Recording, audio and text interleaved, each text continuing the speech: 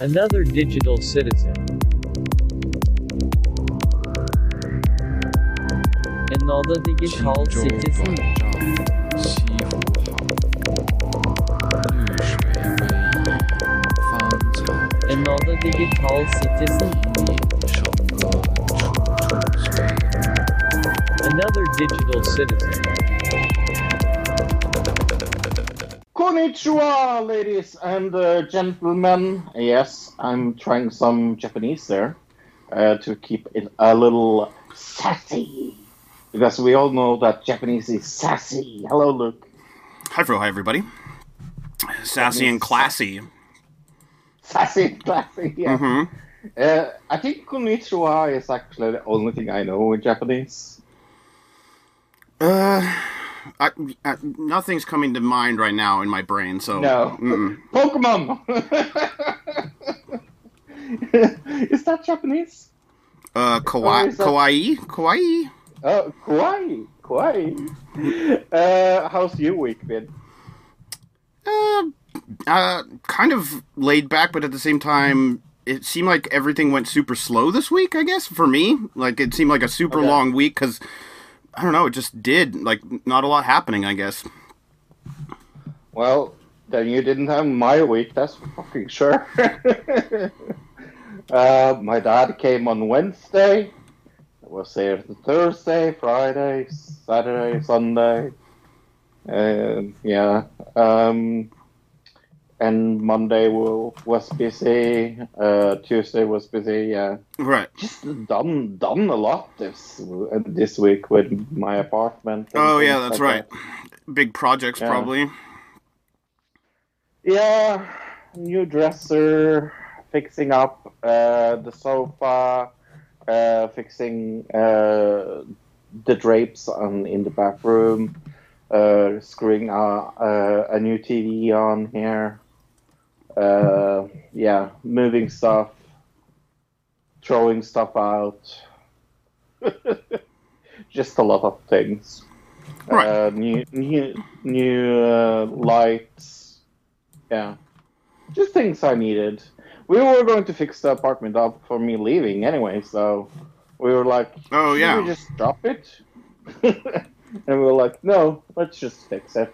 It's nicer for me to live in it. And anyway, don't have to sell it just to dress it up a little better. And we haven't changed it in the 5 years I lived here, so... Yeah, so that'll be nice. A little change of scenery, especially when you're stuck inside so much right now.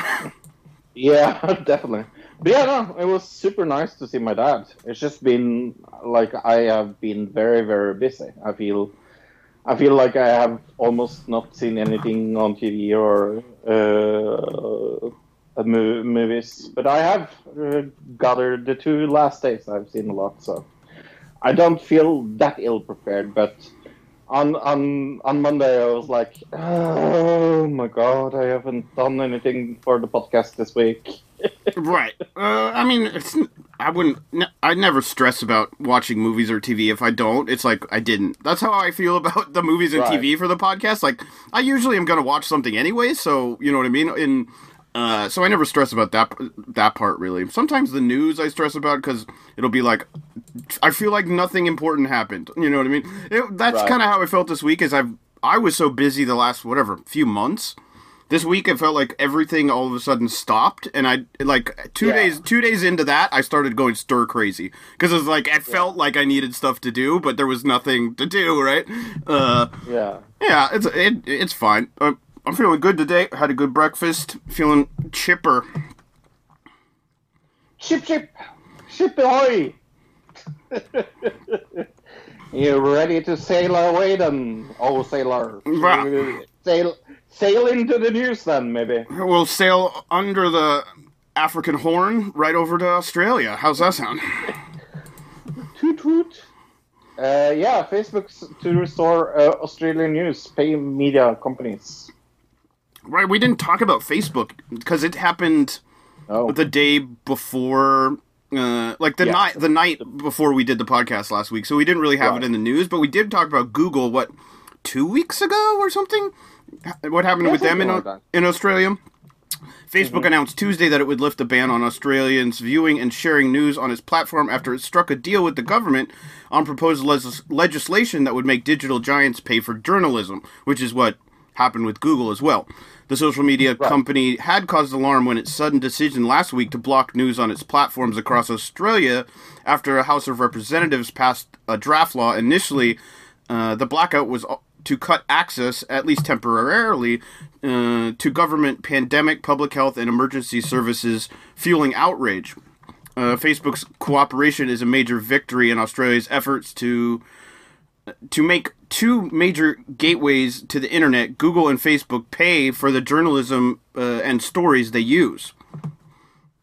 Yeah, I like I said, I think this is kind of like, I feel like Australia is kind of being in the battle for the rest of the world almost.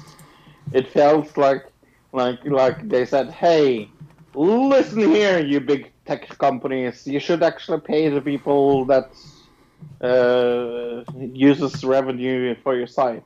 You know, I feel like the Australians are going about it the correct way, where in America we're also kind of trying to curb what's happening with Facebook and Google as far as news goes, but instead of doing this, we're doing censorship and the deplatforming and getting rid of people, right? You know, I am very pro this. I've seen a lot of leftists and rightists on the net going bananas about this, but I'm very pro this. To be honest, I feel like Australia have Pro on their side, to say it that way. I feel like everybody wins in this situation. Like nobody loses when this kind of deal gets set.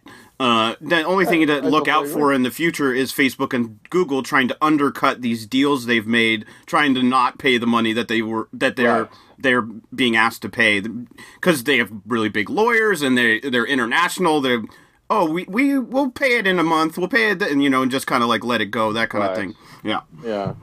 It wouldn't surprise me if they tried something like that. Or try to pay a little less than they were supposed to, or something. Yeah. Right.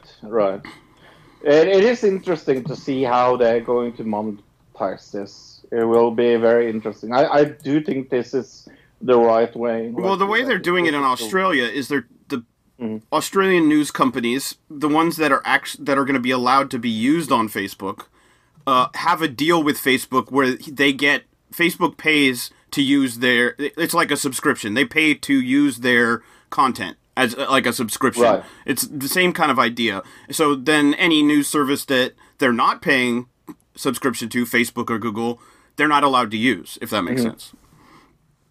That makes total sense. Yeah. I just wonder like how hard it is to monetize, like but does this mean what does this mean for individuals users though? Like if I share a news story on there, do I have to follow the guidelines of Facebook in posting something? Yeah. I think this is that's a good question. I don't know. I think another good question is, then can Facebook just choose not to pay a specific news organization that they don't want to have on their site? And so then they have an excuse not to use that news site because they don't like that news site's politics, or a specific person who owns that news site, or they're owned by an opposing tech company or something like that, right? Right. Yeah. Like big news. So yeah, there's good things and bad things about this. I think that's why on both sides, people are kind of split on this for sure. Then we have some protesters in La España. So this is being over unrest over jail rapper of all things in the world. He's outspoken about the Catalonian freedom from Spain, in which we talked about last week. They had made a huge movement in the parliament, the Catalonians did, and then just right after that, they arrest this rapper it says 9 months, he has a 9-month sentence. He's known for his virulent anti-establishment raps and has prompted debate over the freedom of expression in Spain and sparked protests at times. You have taught us that being peaceful is useless, read a banner and that was being carried by the protesters. 5 people were arrested for robbing shops. Police officers were injured. According to a Twitter post by the Catalanian Regional Police Force, it was about 1,000 demonstrators in the city. It says here, on Sunday, a lone man stood outside of a concert hall shouting at protesters, "You don't touch Paulo," the rapper. Yeah. So I went to the YouTube world when I read this, and I listened to some of his music. It's not bad. Yeah, definitely. It's aggressive, so I can see why they would be. It's aggressive in a very anti-establishment way, and so I can see how the government would be not happy about it. But them arresting him at this specific time, right after there was a huge victory for the Catalonians, is like clearly they. I don't know if they did it on purpose to ignite this, but that's what happened. That was a cause and effect. Yeah, no, it seems a little like, what's the word I'm looking for? It seems a little predisposed in a way that they are kind of like doing it to get a reaction almost. I don't know if that's the case or not, but no, it definitely seems like that. But it's really weird. I mean, said that way. It says he was jailed for glorifying terrorism and insulting royalty. So one of the things he was arrested for was insulting the royal family or whatever. And terrorism, when they talk about terrorism, what they're suggesting is that the Catalonian protesters from were terrorists. Right, exactly. Right. Yeah, no, I really am pro independency down in Catalonia, and I do think that we were talking a little about this at the end of last year. I said that I think the next country to go out of the EU is maybe Spain. And the reason was kind of this, like, I think this will maybe drive Spain out of the EU if Catalonia gets independence as well, because they have kind of their resources. This is why the government in Spain is fighting so hard for this piece of land. It's because most of their income comes from the Catalonian side of Spain. So, of course, Spain is interested in having them inside of their country borders. Right, totally. Yeah. Let's go to Portland, Oregon. I know somebody in Oregon. Police squad had a little problem there. Tell me about it. Roughly a dozen Portland police officers faced off with a small group at Portland Fred Meyer's on Tuesday after people tried to take food that had been thrown away in a dumpster. Workers at Hollywood West Fred Meyer's. I've actually been to this Fred Meyer's many times.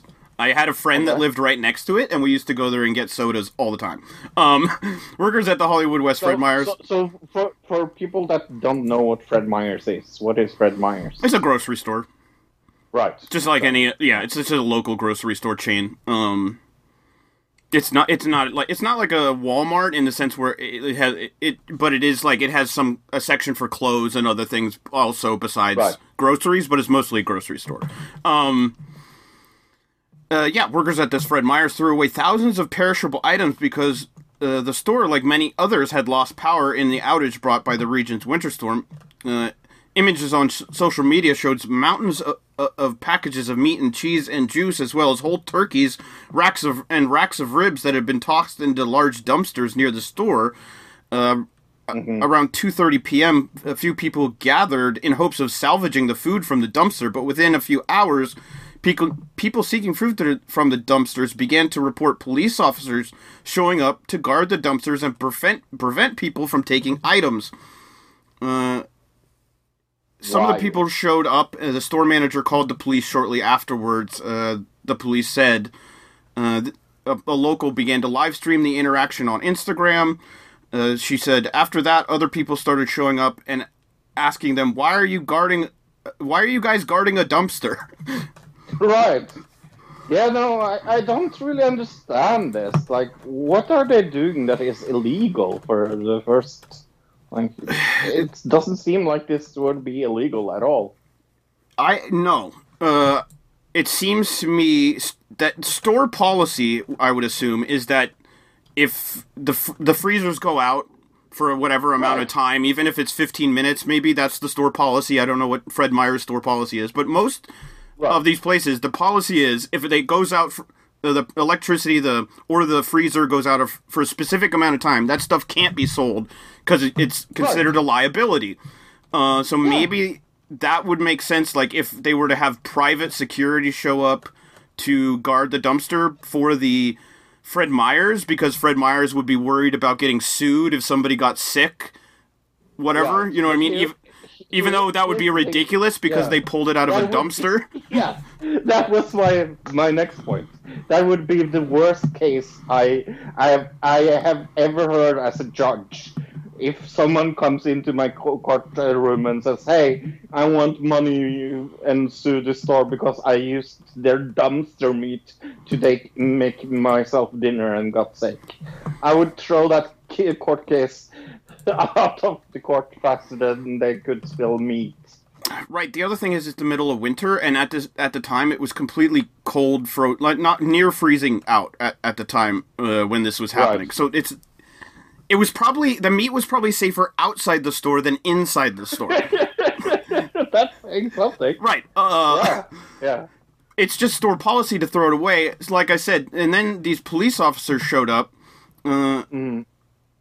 The employees said they felt the situation was escalated and feared there may be a physical confrontation between people there. So maybe they were worried people were going to fight over the food, I guess. That's what they're saying. Yeah, that seems a little far-fetched. It's a really bad look for the police as well. That during a pandemic when so many people are in need of food right now and are in need of some kind of assistance, like this is just a symptom of what's going on in America, let alone that the police officers were there, but there are people pulling meat out of dumpsters to eat it, bro. Yeah. That's maybe the thing we should be focused on here. Yeah. You know, it seems a waste of resources of police work, to be honest. And food. This is a waste of food. Like, if the policy of Fred Meyer's is to throw it away, maybe they should figure out a way to salvage it and give it to homeless shelters or whatever. Yeah. Yeah, no. It's just very, very obscure. Talking about obscure and totally stupid, let's talk about Jesse Max. She offers up to give up UK and French citizenship for bail. This is weird. British socialite Ghislaine Maxwell has offered to give up both her UK and French citizenship in exchange for bail. Miss Maxwell is accused of helping convicted sex offender Jeffrey Epstein. In a court filing, her lawyer said she had no desire to leave the U.S. and she would be willing to renounce her foreign citizenship to eliminate any opportunity for her to seek refuge in those countries. Right. Can't. Like there's not 684 other countries she could go to, right? Yeah. With her money that's hidden in the Cayman Islands. Only the UK and the French I would go to because of their food. Her lawyers also proposed her and her husband's assets be placed in a monitored account to prevent them being able to use the money to leave the country. Like she doesn't have other hidden money. Right. Yeah. Miss Maxwell has been jailed in Brooklyn, New York since she was arrested since last July. Right. I'm going to guess she has at least 5 accounts in the Cayman Islands. Probably a Swiss bank account somewhere. Yeah. What's that little tiny island that's a huge tax haven right off of England? That whatever that one is, I'm sure she's got money there under under other names and everything else. So like her passport with her name, it doesn't really matter if she's somebody else in a different passport. This is her third application for bail. The two previous attempts were both unsuccessful. I will give her that. She's at least not giving up. It's not like she's like saying, "Hey, I'm going to stop now. I admit it. I will not get out of prison." She's at least giving us stuff to laugh about. I mean, this is stupid. Like, what kind of judge says, okay, if you're going to give away your UK and French citizenship? And here's the thing: I didn't know it was allowed to have a dual citizenship in the US of A anymore. In Norway, it's not legal. She's probably had it for a long time, for many years. I mean, her father, I think, was a diplomat, right? So that probably is where she's right. Well, okay, let's talk about the case that every fucking media has talked about this week. Even Norwegian news have talked about this so much. Up and down and up and down.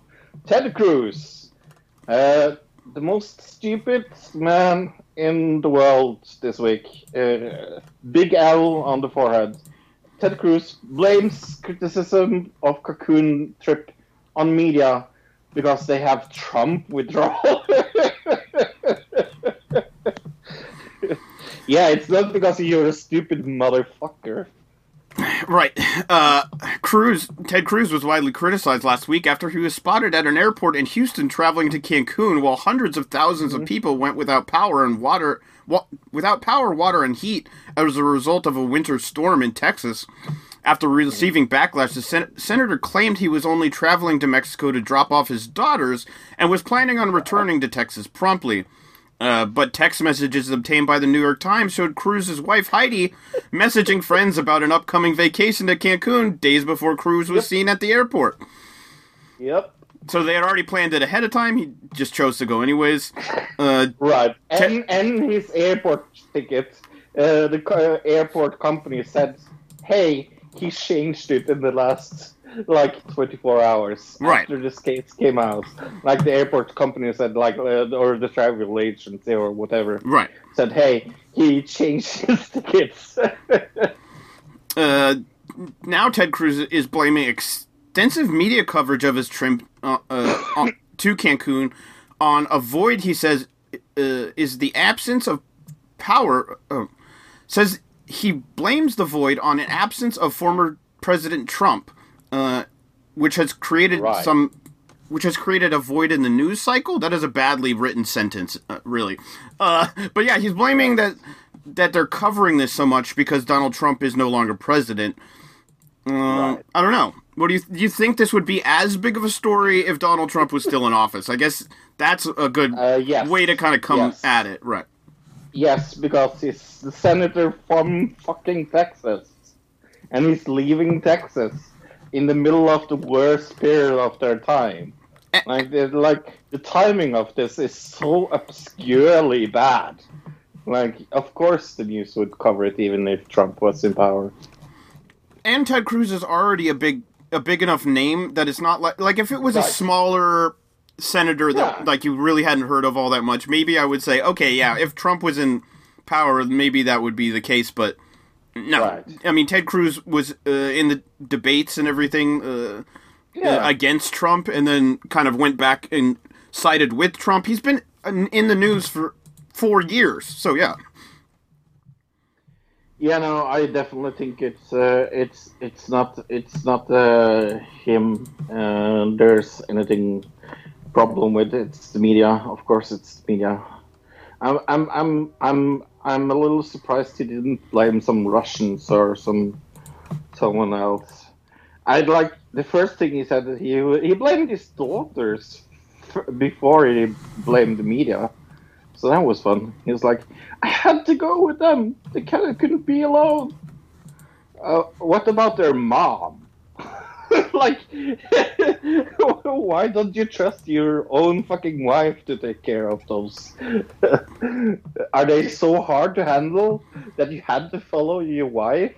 No, I mean, it was clearly an excuse. I mean, there's no... Right. It's not like he was sitting there going, we really gotta get to Cancun and worry about what's going on, and then I'll worry about what's going on in Texas later, because right now I'm not as worried about getting to Cancun. Right.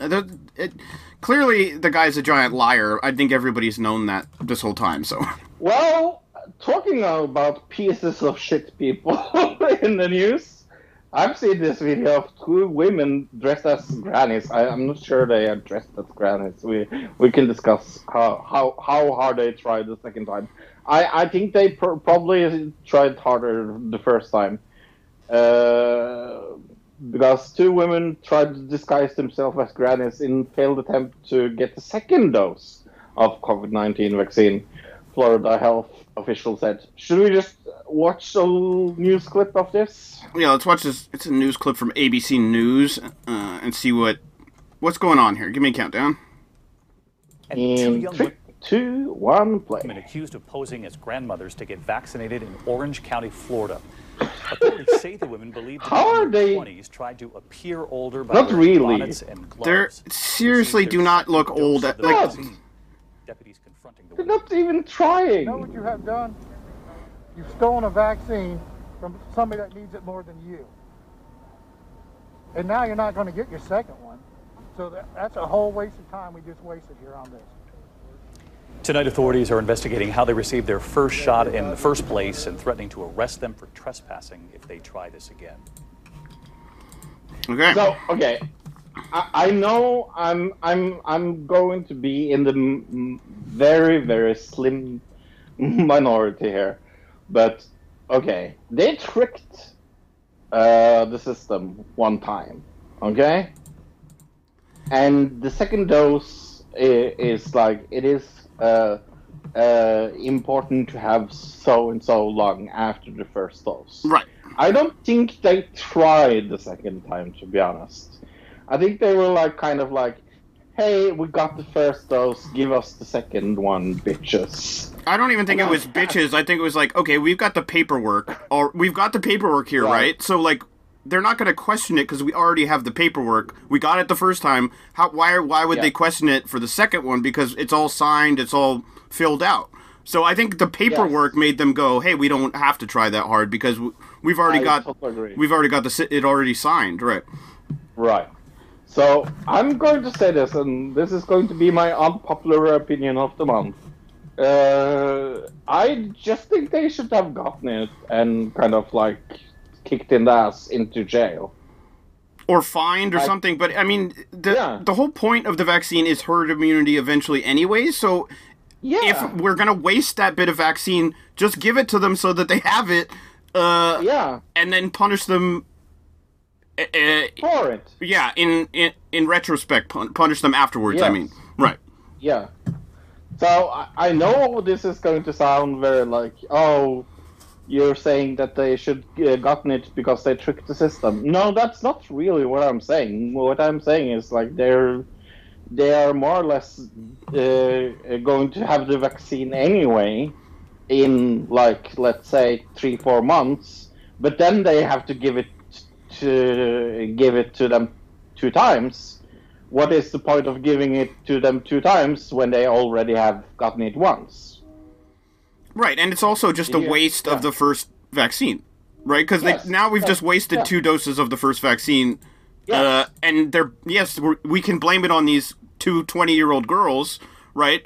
Sure. But it wouldn't have been wasted if you would have given them the second part. No. Right. That's the thing. That's why I'm saying they should have just gotten it. Yeah. Thrown in jail, and then we take it from there. I don't know if they needed to be thrown in jail. I mean, they're 2 very young girls. It depends to me on if they have some kind of previous criminal record or anything like that. But it's not like they're very young, in my opinion. And I feel like if I was a judge, I would be slightly lenient on them because I feel like there are extenuating circumstances in a pandemic that could cause you, as a young person, to be like, okay, I'm terrified, I'm going to do something crazy? If you were stuck in Alaska, Luke, and you really, really, really had to do your duties, let's say you were in an outhouse. Okay. And you all of a sudden feel something trying to eat your butt. What would you do? I would jump up and run away, definitely. Shannon Stevens was treated with first aid kit after accident, which bare face was seen at a toilet seat level. Wow. Tell me about this. Alaska woman had a scare of her lifetime when using an outhouse when she was attacked by a bear from below. She says, Shannon Stevens, I got out there and sat down on the toilet, and immediately something bit my butt as I was sitting down. I jumped up and screamed when it happened. Yeah. Her brother and his girlfriend had taken snowmobiles into the wilderness to stay in a yurt located about 20 miles northwest of Haines, Alaska. Her brother heard the screaming, went out to the outhouse. There he found Shannon tending to her wound. They first thought she had been bit by a squirrel or a mink or something small. He brought out a headlamp to see what it was. He said, I opened the toilet seat and there was just a bear right there at the level of the toilet seat, just looking right up through the hole at me. Yeah. I would shit my pants. See what I did there? If this happened to me. So, yeah, then I wouldn't really shit my pants. I would shit the bear. He says, I just shut the lid as fast as I could. There was a bear down there, so we got out of there. I ran back to the yurt as fast as See, I would have left the thing open, but because I would have wanted the bear to leave, so closing it would have, made the bear stay longer, in my opinion. But I guess you're not really thinking clearly in that situation, probably. Next morning, they found bear track all over the property, but the bear had left the area. Oh. I hope he got something to eat other than shit. Yeah, I wonder why. Maybe he was down there to hibernate? Who knows? Yeah. Who knows? Hey, Trond is going to tell the truth about Be an Asshole. This is Trond with Trond Tells the Truth. I am an asshole. I could have always been an asshole. I don't do it with pride at all. I'm not an asshole to provoke, but sometimes just provoking and just asking silly questions or serious questions about things that everybody are supposed to mean and think are being an asshole. When 9/11 happened, everybody was, we should not provoke the Americans. We should respect for the people who lost their lives in their actions and the sorrow of the American people. Yes, I did agree with that, but when people thought about using terror laws, I was an asshole to ask, isn't that over the top? When people want to go to war against Afghanistan and Iraq, I was like, is that right? I said it because it had to be said. I'm not the only asshole. Sometimes when big leaders, like to the left or the right or anywhere else, talk big things and people like hypnotic and just everybody wants to follow and do everything, I'm an asshole, asking questions. Is that quite right? Should we just give this another thought? Maybe we should look at one more time. Becoming like that, I always been. And I must admit, sometimes I was wrong and sometimes I was right. But I like the thought of delaying things a little. Yeah, sometimes things are obvious and sometimes we have quick action. But not so quick action that we don't think. That we just follow orders, just do things without thinking. That is not good. I could say that it's just the right who have the monopoly on this, but the left too. We follow, we don't think, we don't ask questions that are obvious. For many years, religion was obvious, because there were no other people who asked hard questions, and we just follow what other people said, and what was common and natural for us. But Then there were assholes, asking questions, opposing. And I'll be, why they are opposing? We have right. We always have right. We all had tradition to do things like that. Why do they do that? Blah, blah, blah, blah, blah, blah. Well, they do it because they are good assholes. I want all the world to be a little asshole. I'm always told that sometimes I say things but then do not need to be said. But I think true what I say. And sometimes I say it because it needs to be said. I know I will not be popular. But saying the right thing and asking questions never is. I have never been and would never be. We have to do this because that is what taking us as a nation, as a country, as a united force around the world. We should always do the hard bidding, always ask the hard questions. But sometimes you're not always right.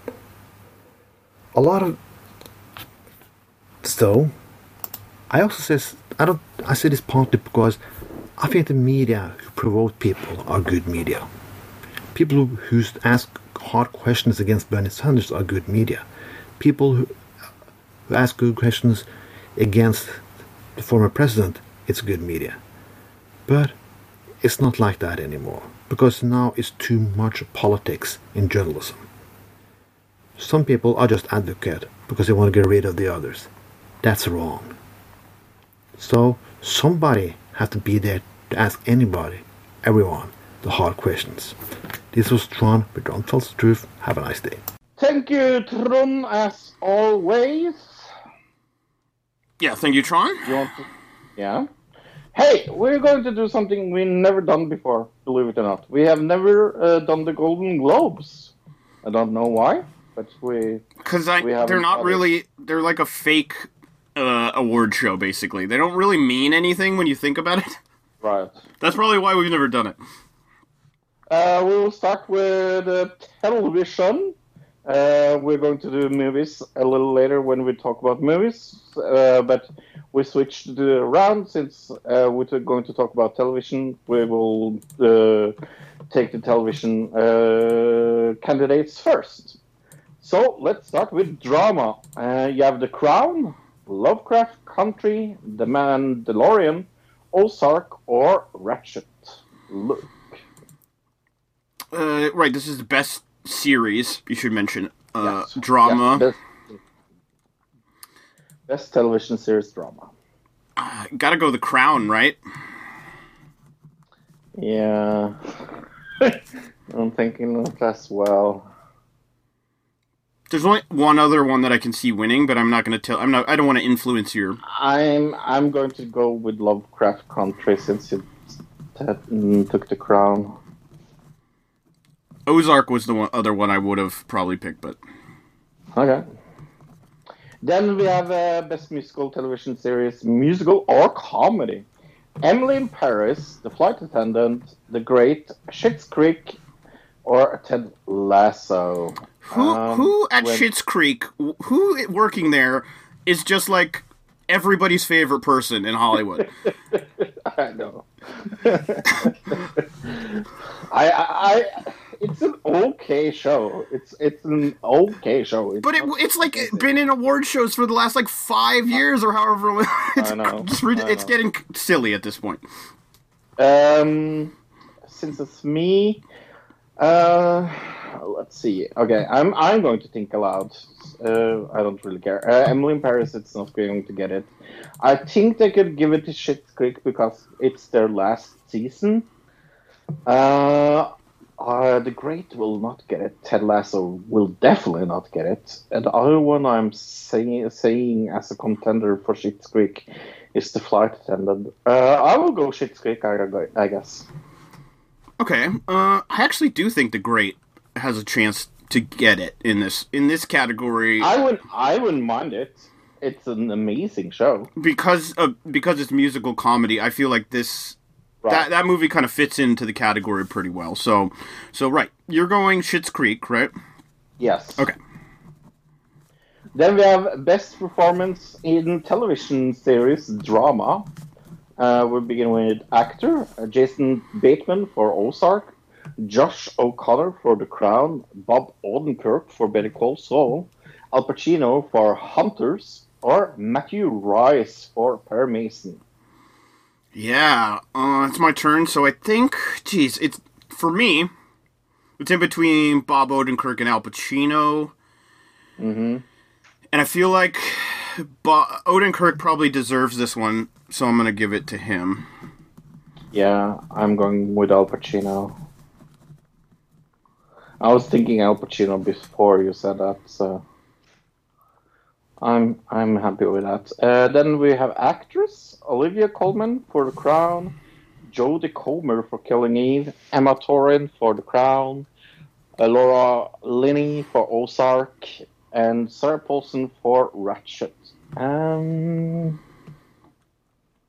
Olivia Colman has gotten it so many fucking times. I don't think they will pick her. And I honestly don't remember who Emma Corwin... Like, it says Diana, Princess of Wales, but I barely remember her in that. Maybe it's just me. The last season. It's the last season. Oh, yeah, okay. I will go Laura Linney for Ozark, I guess.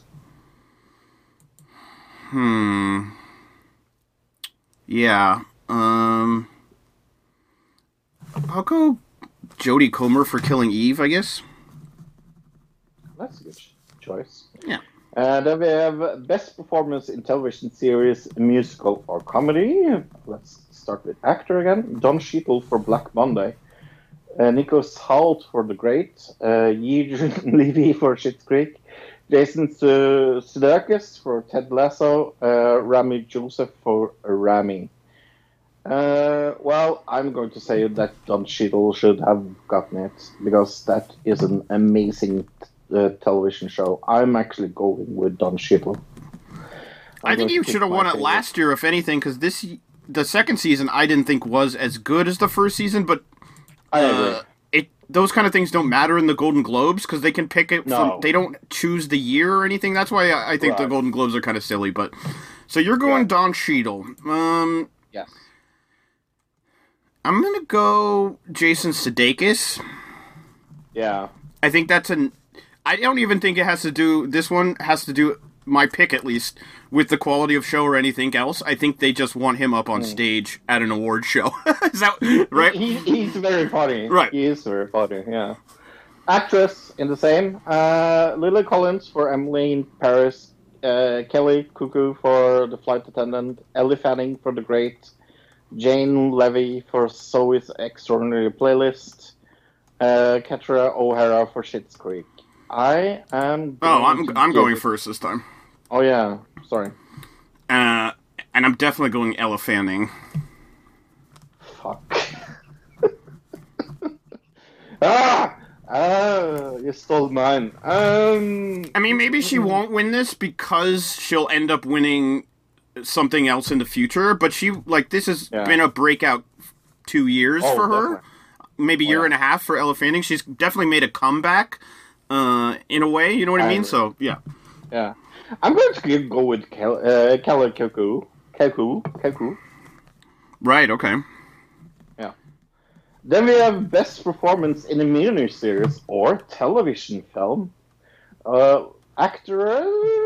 I almost said the wrong thing there. Actor, Bryan Cranston for Yonner. Jeff Daniels for The Comey Rule. Oh, Jesus Christ. Hugh Grant for The Undoing. Ethan Hawke for The Good Lord Bird. And Mark Ruffalo for I Know This Much Is True. I will let you go first. Oh, no, it's your turn. I went first last. Oh, yeah, I mixed it a little up and down. Well, as long as Jeff Daniels don't get it, I will be happy. I'm going with Ethan Hawke. That would have been my second pick, but I actually do think Jeff Daniels is going to get it. Oh no! Oh, I'm not picking this because that's something I like. I just think he's going to win. Right? Yeah, because it's a political correct pick. I know. Right. It's so fucking bad. Actress in the same category: Kate Blanchett for Mrs. America, Daisy Edgar Jones for Normal People. Shira Haas for Unorthodox, Nicole Kidman for The Undoing, and Anya Taylor-Joy for The Queen's Gambit. Right, I honestly thought we would see way more of the Queen's Gambit in this than we did, and so I think that's got to be my pick, is Anna Taylor-Joy. You stole mine again. Am I going to go with my woman? Yeah, I think I'm going to go with my next wife, Nicole Kidman. See, I figured you were going to pick that anyways, like, no matter what, so... No, I was going to go with Anya, the Queen's Gambit, if you didn't pick it, to be honest. Then we have Best Supporting Performance in the series, mini-series, or television film. John Boyega for Small Axe, Braden Gleeson for The Common Rule, Dan Levy for Schitt's Creek, Jim Parsons for Hollywood, Donald Sutherland for The Undoing. I'm going with Donald Sutherland. Okay. I think it's probably going to be Brendan Gleeson. See, I've only seen one of these shows. Well, I haven't seen... I've seen Schitt's Creek, but only the first season. I haven't seen any of the recent stuff. Right. Comey Rule is like the only one I've really seen. So I guess I'll go with that. Just because... And he's playing Donald Trump, so they want to give it to him because he was the worst part of that whole show, practically. I know he was the worst of that show. Awful Donald Trump, the worst Donald Trump. He was even worse than Donald Trump. At being Donald Trump. At being Donald Trump. Then we have the supporting actress. Gillian Anderson for The Crown, Helena Bonham Carter for The Crown, Julia Garner for Ozark, Annie Murphy for Schitt's Creek, or Cynthia Nixon for Ratchet. Looky Duke. Yeah, Don't say that, don't say that, don't say that, don't say that. I guess I'll go Gillian Anderson. Ah, fucking hell. I don't know what you're gonna say. I'm just picking what I think. She is a very accomplished TV actress, and she was the best. Yeah, and she was Margaret Thatcher. Like, she was so good at Margaret Thatcher. Well, I don't just think that. I think that. Well, maybe I'll say it first. But I think that she's been in TV for so long that she's kind of this mainstay of television that's never really got any recognition. Yeah. And this could be the time to give her that recognition. Right. So, yeah. I don't know, but who do you pick? Cynthia Nixon.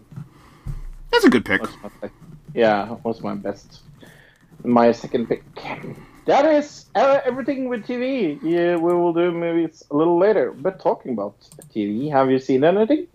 I did. Let's see. Is there anything that you saw last week that I saw this week that I could start us out with? I guess Buried by the Bernards on Netflix. I saw this week. It's so fun. It was fun, but at the same time, there's something very uncomfortable about this show. Yeah. And I think I figured out what it was. Remember when Jake Paul showed a dead body on YouTube?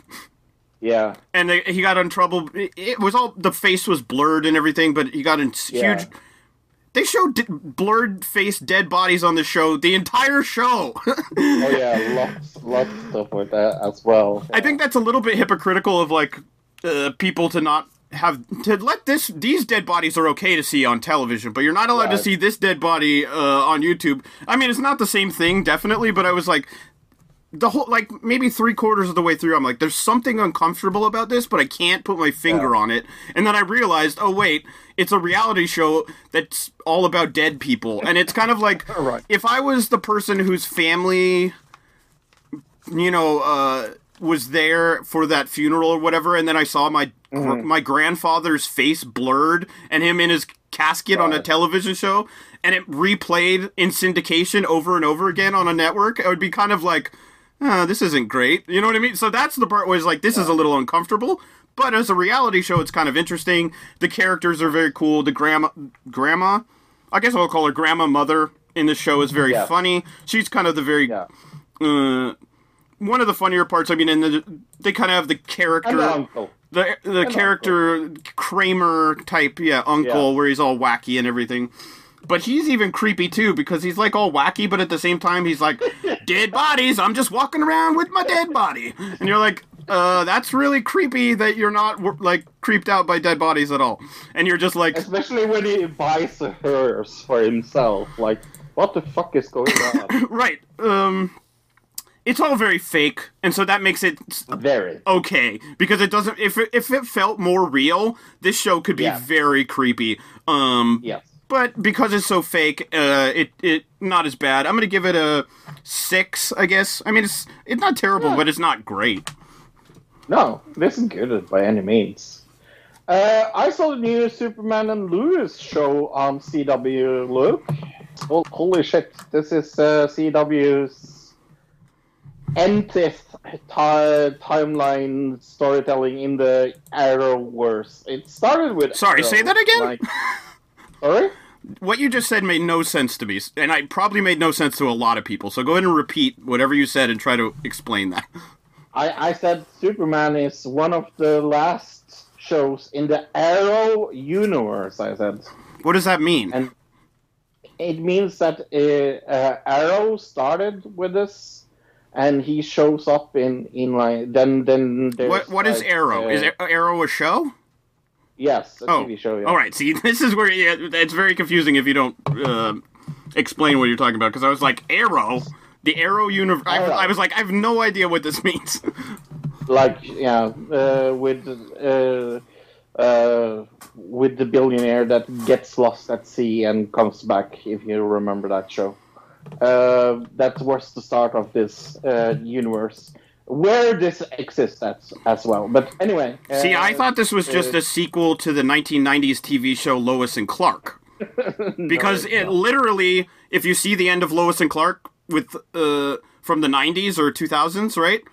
Yeah. They get married, and then they're at the end, they're going to have kids. And so at the beginning of this series, they have kids. You know what I mean? It seems like they... there were certain things about it that seemed like they were going off that to me as a sequel, but I don't know. Okay. Yeah, well, this is Batwoman, and then they have also Supergirl they have in this universe, and then they have League of Tomorrow and Arrow. But Smallville is clearly not in this universe, right? No, definitely not. So... Definitely not. That's incredibly confusing because it's on the same network. So shouldn't those be in the same universe if all these are in the same universe and not be in the universe of an ABC television show from the 1990s that nobody even remembers? I know. Yeah, no, but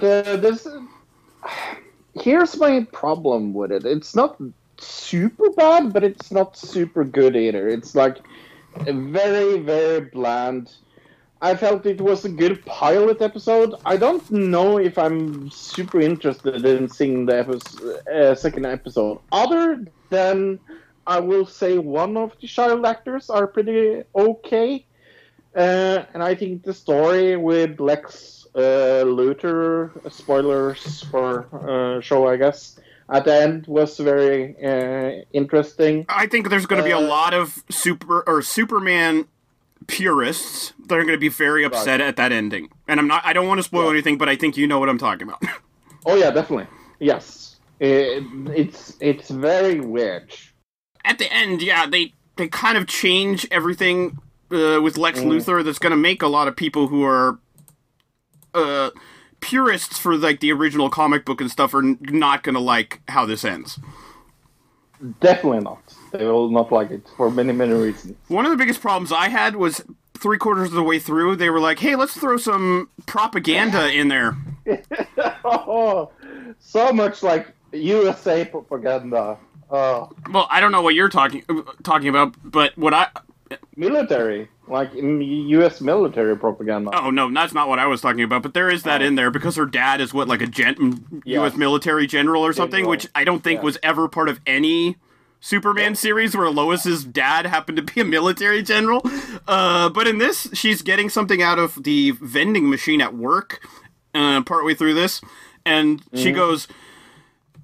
people are getting fired at their job, remember? And he gets fired. And the reason they say that he gets fired is because of those horrible online news sites who are ruining journalism.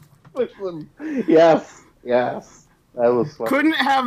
Had to get that propaganda in there in your Superman show about Lois Lane. But yeah, no, I'm going to give it a 4. What did I give this? I gave it a... Oh, I didn't score it. I guess because I just watched it, like, this morning. Yeah, I think a 4 is about right. The thing is, it did have a very interesting cliffhanger with the kid. I do kind of want to see where it goes from there. The ending of it, they did a good job of kind of cliffhangering it. And some of the acting's good. This is more of a family drama than it is a superhero show. And that's why I liked it more than I would a regular superhero show, I guess. So I totally agree.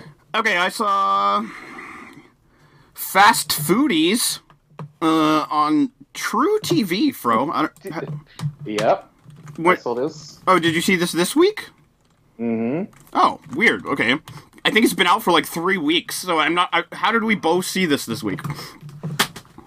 I don't know. I just found it, like, all of a sudden, because I really like Kristen Kirsch.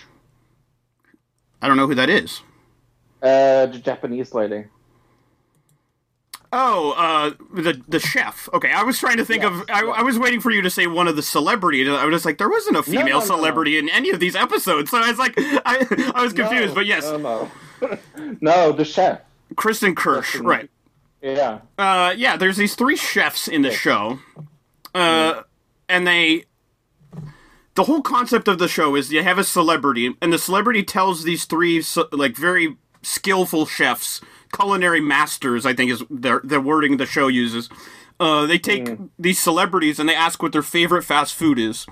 And then they have the chefs, they first recreate the dish and then they reinvent the dish. So the first one was Joel McHale, which is actually the reason I was like, oh, I want to check this out. When I saw Joel McHale in the first episode, he was probably the most entertaining celebrity of these 3 episodes. He was the most entertaining to me. Didn't you think so? Yeah, I saw. I'm really looking forward to James Wonderbeak, though. That's tomorrow. Yeah, I definitely. Oh, I think it actually aired to. Oh yeah, no, it airs tonight actually. But tomorrow for you. Yes, that's correct. I'm sorry, Norway time, right? But I have no clue who Gaeta was. To be honest, I've never seen that guy in my. We're I think a little too old to know who that is. They said he was a professional hype man, and also like that was his first thing, and then the second thing was he was a rapper. So you would like that's not a good sign. It should be the other way around: rapper and hype man. That generally is how that works. But then was interesting enough. But yeah, no, I totally agree that Joel McHale was the best. Bobby Lee was funny, but I felt like Joel McHale interacted more with the chefs. He was in the kitchen, like hanging out, working, like tasting things, where Bobby Lee was like, I'm just going to sit here and be a goof. Which is funny, and it's Bobby Lee, but the way Joel McHale did it, it felt more, I don't know, interactive. It felt more like fun to me. Overall, this show, I'm definitely going to keep watching it. It's, like, surprisingly good. I looked at it when I first got the first episode up, and I was like, okay, this is going to be another stupid cooking reality competition show, right? And I went into it, and I was, like, pleasantly surprised. One negative I have is it's clearly just a big commercial for fast food. Like, I know for a fact McDonald's has sponsorship in this because they show the McDonald's logo, they show the McDonald's burger or McMuffin. So all these fast food restaurants that are have to be allowing them to use their the rights to their logos and all that other stuff. So that is a little bit concerning, but the show's fun, so I'm going to give it a 7. And what is amazing about Kirsten is that she's blind. Did you know that? What? I don't think that's possible, but I'll look it up. She's blind on one. I think it's one of her eyes. Oh, okay. Yeah, sure. Blind in one eye. Okay. But like, you just made it sound like she was completely blind, and I'm No. I saw her making blind on the sausage. left I don't know or how right you could eye. make sausage being completely blind by yourself. Maybe with Right. help. I'm not saying a blind person couldn't make sausage. It's just, I don't think it would be very easy. But yeah, no, it was a good show. What did you score it? A 7. I just said that.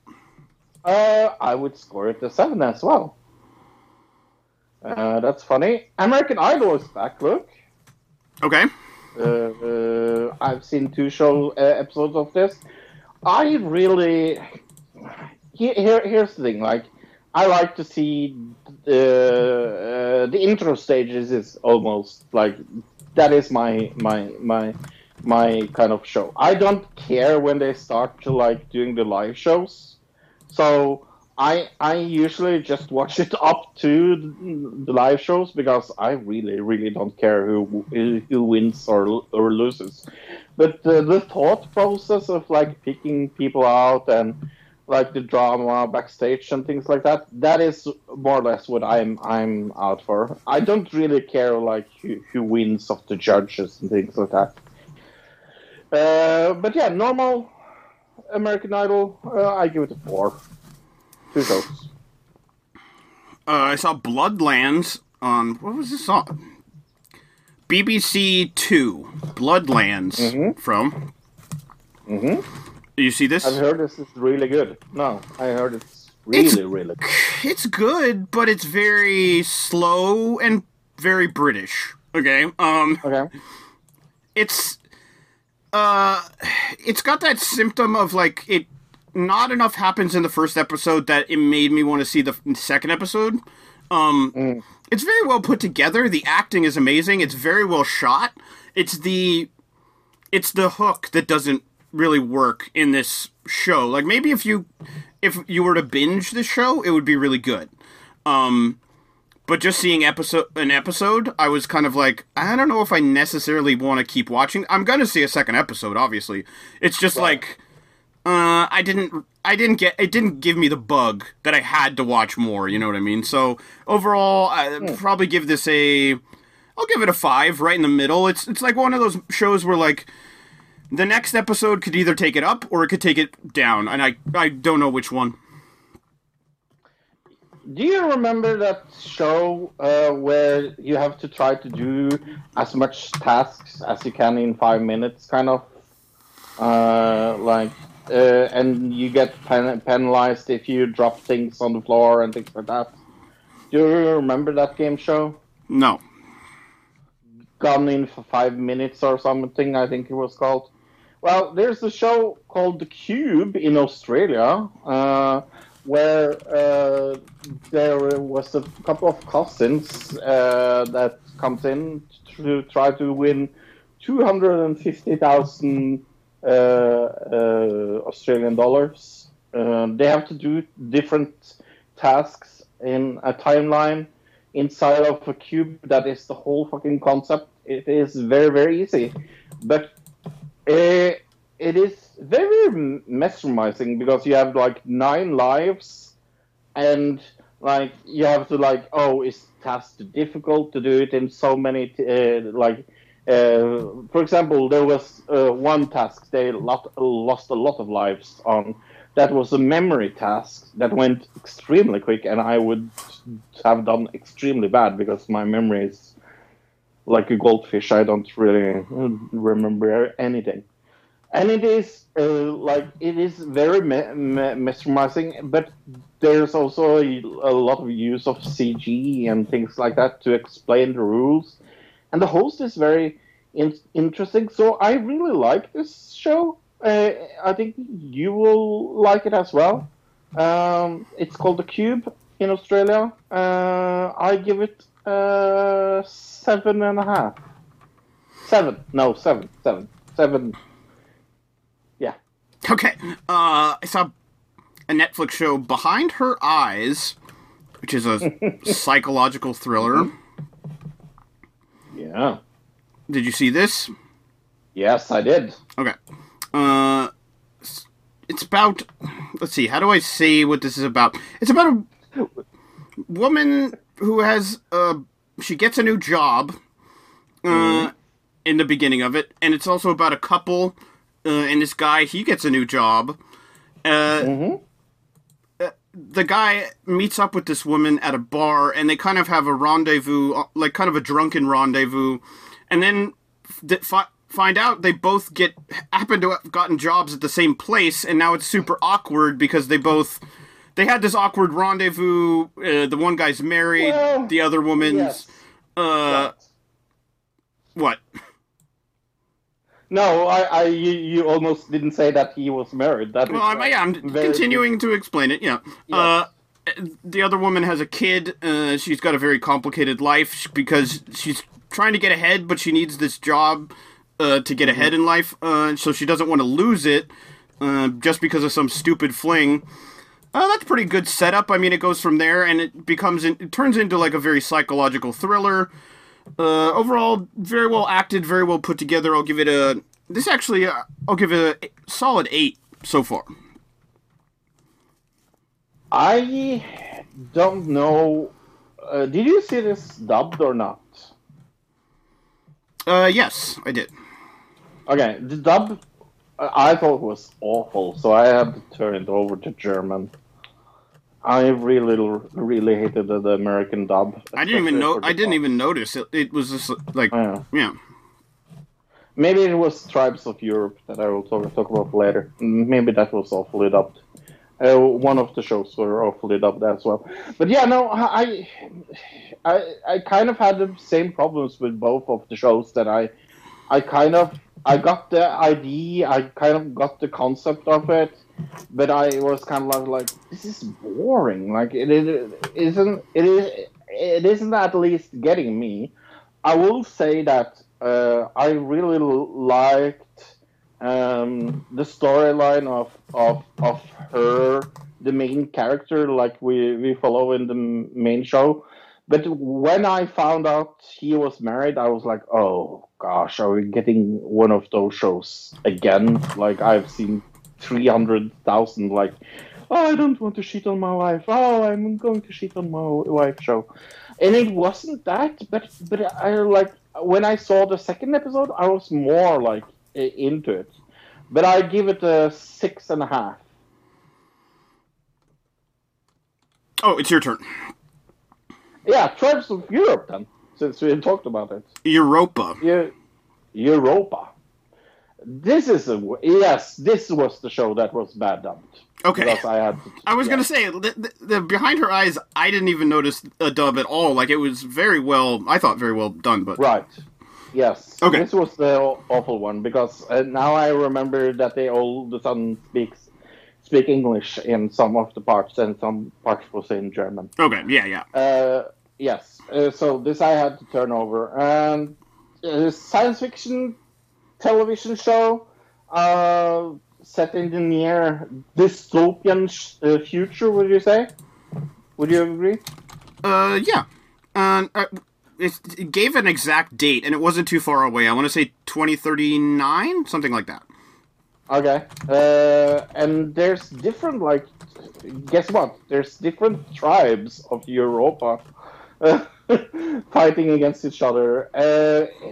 It felt very trite and kind of like overused. But I didn't mind it, because I think the acting in this was very good, especially when I turned it over to German, because like I said, I thought the dub was awful. But yeah, I didn't. This was even more that I didn't get into it. I gave it a 5. I think that's pretty low, but I didn't really get this show. Maybe you can explain it a little better to me. It says 2070, not 20. 2070 is when it's set. Okay. Yeah, this was just it was trying to be a bunch of other shows that have happened recently. It was trying to kind of be the 100 mixed with The Outsiders mixed with a bunch of other things kind of that have come out recently.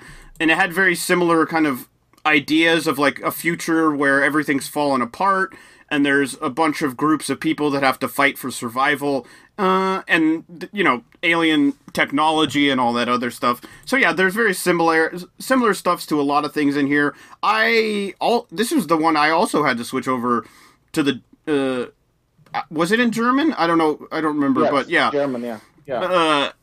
Yeah, the dub was really bad in this, but I think it had a lot to do with the dialogue itself was bad. Like this Right. all the time. Right, and the dialogue itself was very badly written, Yeah. but in the German version, when you're reading it, the dialogue is a lot better.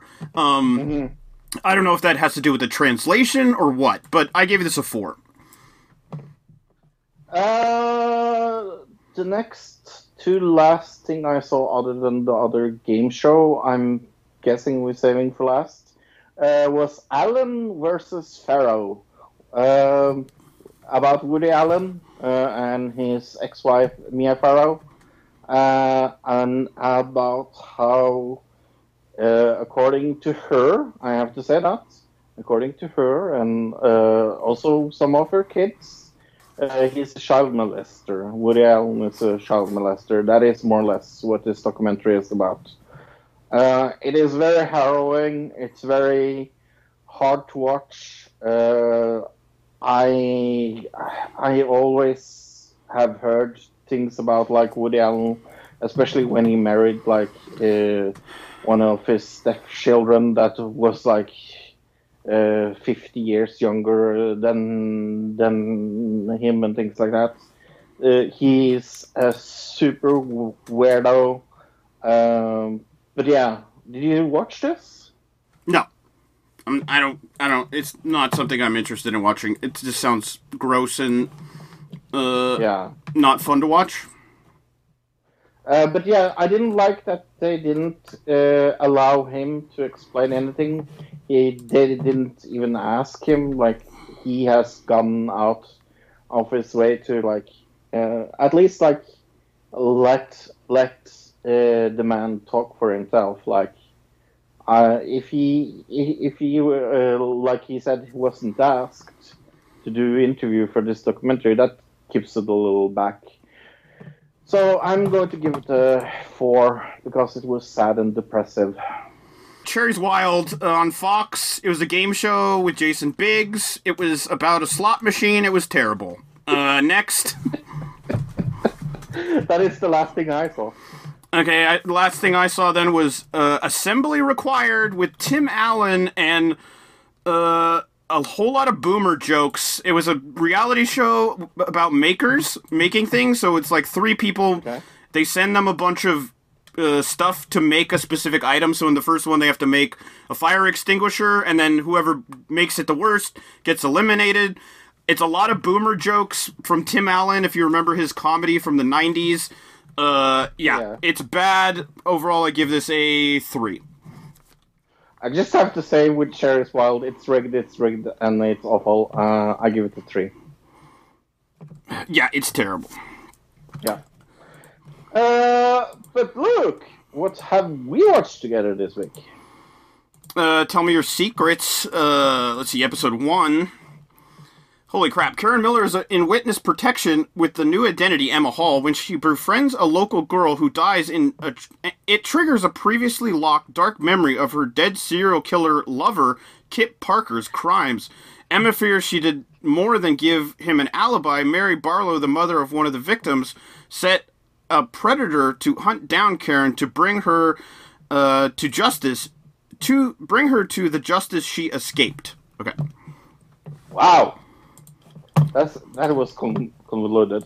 But what a good show, look. I think you kind of had to have that convoluted of an explanation because this story goes all over the place. Yeah. I mean, even at the beginning, we didn't know that she was in witness protection. It wasn't until a little later, but that definitely happens. And this has a really good cliffhanger in it, I think. Oh, very good cliffhanger. And I really liked it. Like, it was super interesting. I didn't think I was going to like it, and we knew about it. And the thing is, like, we knew the premise of the show, and still it surprised us because it was kind of different of what we thought it was going to be, right? Well, the thing is, we saw a very small description, and it wasn't very detailed as to what it was going to be, so I kind of made assumptions off this, like, 2-sentence description of what it kind of, the idea of what it was going to be, and then we got into it, and it was clearly nothing like that. So I don't know if the description was bad and just didn't really flesh out what it was about, or maybe we misinterpreted the idea of the description before we watched it. Either way, it was better than the description that we initially saw it, so I'm happy with it. Much better. Yeah, I gotta give this show a 7, or at least this episode. Definitely into watching more of it. 7.5. Okay, some TV news. Guess what, Luke? Kim Kardashian. I don't know if you knew this. She's going to divorce Kanye West. When did we run with this story? It feels like 2 months ago, right? Longer. 3 months ago? Longer. Okay. It was months and months ago, because the first time we did it is when she hired a divorce attorney, which happened right after...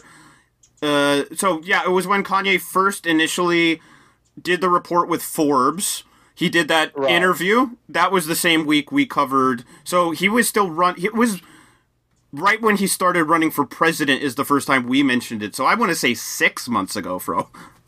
Right. A long time ago. Yeah, she finally did it. We're not surprised, and I do feel bad for them. Divorce is hard, and I don't want to take anything away from them. But it clearly, Kanye needs help, and she isn't able to give the help he needs, maybe, or maybe feels like she's making it worse, or whatever, you know what I mean? But it's just like, that's clearly what's going on. Guess what? We talked about PewDiePie's diss track. YouTube has removed it for violating cyberbullying and child safety rules. Yeah, his music video, which... it says it attacks CoComelon's content and pokes fun at kids who watch the CoComelon videos. The song uses phrases like, your audience is a bunch of motherfucking virgins, which could violate YouTube's guidelines using offensive or vulgar language towards children. I do want to... you know that Twitch banned the word virgin, right? Yes. And also... simp. What was it? They banned a bunch of words that are like simp, virgin, a bunch of other things like that. I think incel was another one they banned. Right. So they're saying that crossed the line, or at least something about this video. I mean, I guess I can understand, but at the same time, it was what's the difference between a joke and something that's actually offensive? And I think that's something that needs to be discussed in this society sometime soon. Yeah, because it seems like they are kind of like shutting things down out of nowhere. PewDiePie said he wouldn't comment on it, so... No, he said... what he said in the live stream that I watched is that in the live stream he wasn't going to comment on it, but that he was making plans to comment on it, and that there would be a video out soon, is what I saw. Okay. Yeah. Okay, Jeremy round. Oh, wait, no? It's Eurovision. Oh, it's the same thing. Let's talk Eurovision. Let's talk Finland with their song Dark Side from the band Blind Channel. This was very Finnish. This is very Finnish. Incredibly Finnish. You know what? I loved it. Because it's kind of rockish. Really? Well, I mean, yeah. If it was 1998. I mean, what I thought about this was, Evanescence? No, I thought that the Family Values 1998 tour called and they wanted their headlining act back because he needed to open the show and he wasn't there because he was at Eurovision in the future. No, to me they sounded like Limp Bizkit or Korn at a certain point when Korn kind of went through that phase where they were rapping. Because it's like, it's half the 90s kind of metal, Evanescence kind of feel to it, but also he's got the rapping to it, so it felt kind of like Limp Bizkit to me. Do you get that? Yeah, I understand what you mean. But I really like this. This has absolutely chance to win in Eurovision. And I will tell you why. Because people are looking for something different in Eurovision. People don't want 1,001 ballads anymore. Like, that's why things are winning. Yeah, but think about the people who vote for at least the one half of the Eurovision vote is the people who are watching it and going, these are the bands I like, and I feel like these guys, people are going to see them and go, I'm not voting for those guys. Does that make sense? Okay. Yeah. They're going to go, do you see all these other very polished Eurovision dancing and everything else, and then these guys come out and they look all slimy and kind of like they just got out of their mother's garage playing, you know what I mean? Like, I just don't feel like... I like the song, I just don't feel like they're going to do very well.